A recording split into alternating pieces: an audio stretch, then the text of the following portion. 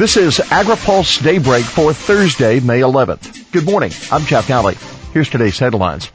USDA trade post expected. Senate set to OK USTR pick. Research grants target animal welfare and payment cap frustrations. There could be some big news on the trade front today. Agriculture Secretary Sonny Perdue will be in Cincinnati, where we expect him to announce plans for creating a new position at USDA to oversee agricultural trade. Former Secretary Vilsack had deferred on the new trade post. The 2014 Farm Bill required USDA to establish an undersecretary for trade, but then Ag Secretary Tom Vilsack held off making the required changes at the end of the Obama administration.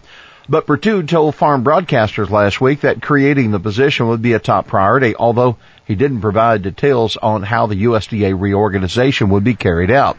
One of the challenges Vilsack faced is that there are a number of agencies across the department that have trade responsibilities, including the Foreign Agricultural Service, the Animal and Plant Health Inspection Service, and the Food Safety and Inspection Service.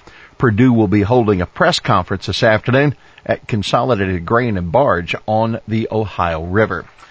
Senate near a vote on USTR nominee. The Senate could vote as soon as today to confirm Bob Lighthizer as U.S. Trade Representative, putting into place the final member of President Trump's trade policy team.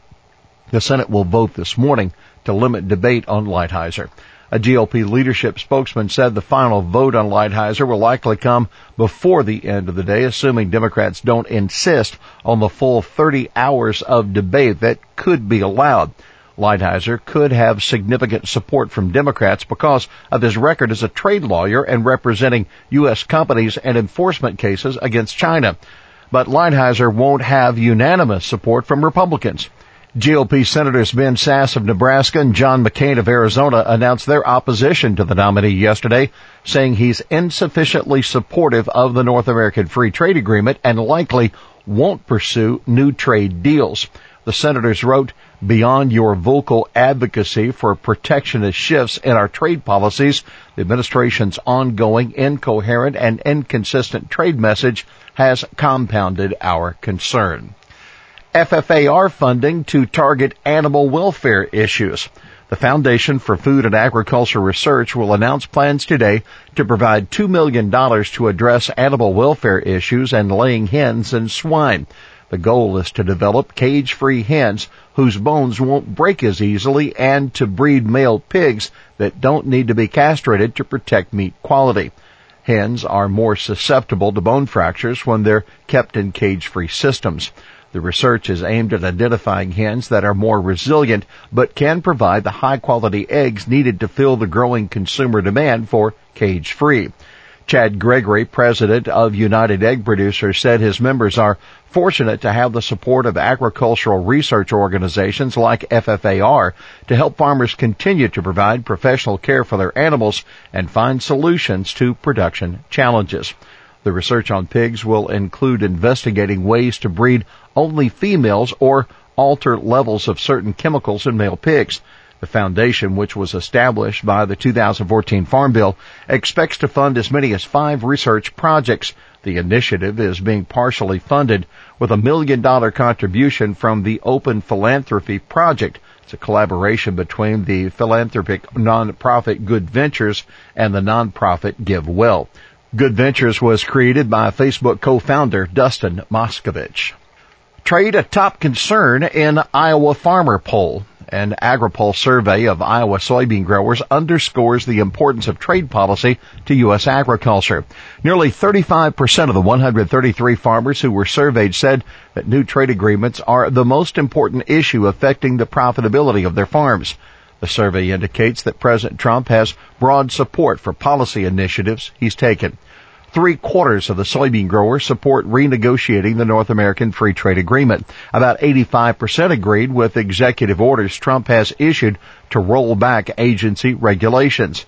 There is still deep concern, though, about the farm economy. More than half of the farmers say they expect their financial situation to worsen at least slightly this year.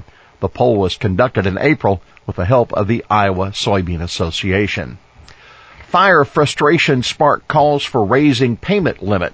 Cattle producers who are struggling to recover from recent Kansas wildfires say they are not getting the government help they need because of the Farm Bill payment limits. The Farm Service Agency's Livestock Indemnity Program provides reimbursement to producers in natural disasters, but the assistance is limited to 75% of the market value the day before the disaster and is capped at $125,000 per producer. The cap actually is slightly less than that this year due to the automatic spending cuts required by the 2011 budget law. In the case of the Kansas wildfires and subsequent blizzard, some producers had losses that would top the $125,000 cap. Meanwhile, cattle prices have improved, reducing the purchasing power of their anticipated indemnity payment. Lawmakers asked USDA for help, but were told that the department's options were limited since the limits were set in congressional statute. Quoting Dalton Henry, an aide to Representative Roger Marshall, a Republican of Kansas, as he spoke to AgriPulse, he said the opportunity for the secretary to provide flexibility there is pretty severely limited by Congress. He said there's been discussion of using the next farm bill to raise the payment limit or else create an exemption for natural disasters. The program also offers indemnities for disease and attacks by wild animals that were reintroduced by the government. Here's today's He Said It. Combined, our nation's 50 state fish and wildlife agencies are a formidable wildlife conservation machine. That John Barrasso, a Republican of Wyoming, chairman of the Senate Environment and Public Works Committee, at a hearing on the role of states in enforcing the Endangered Species Act. Barrasso said state agencies employ 11,000 wildlife biologists, a figure nearly equal to the entire workforce of the Fish and Wildlife Service. Well, that's Daybreak for this Thursday, May 11th.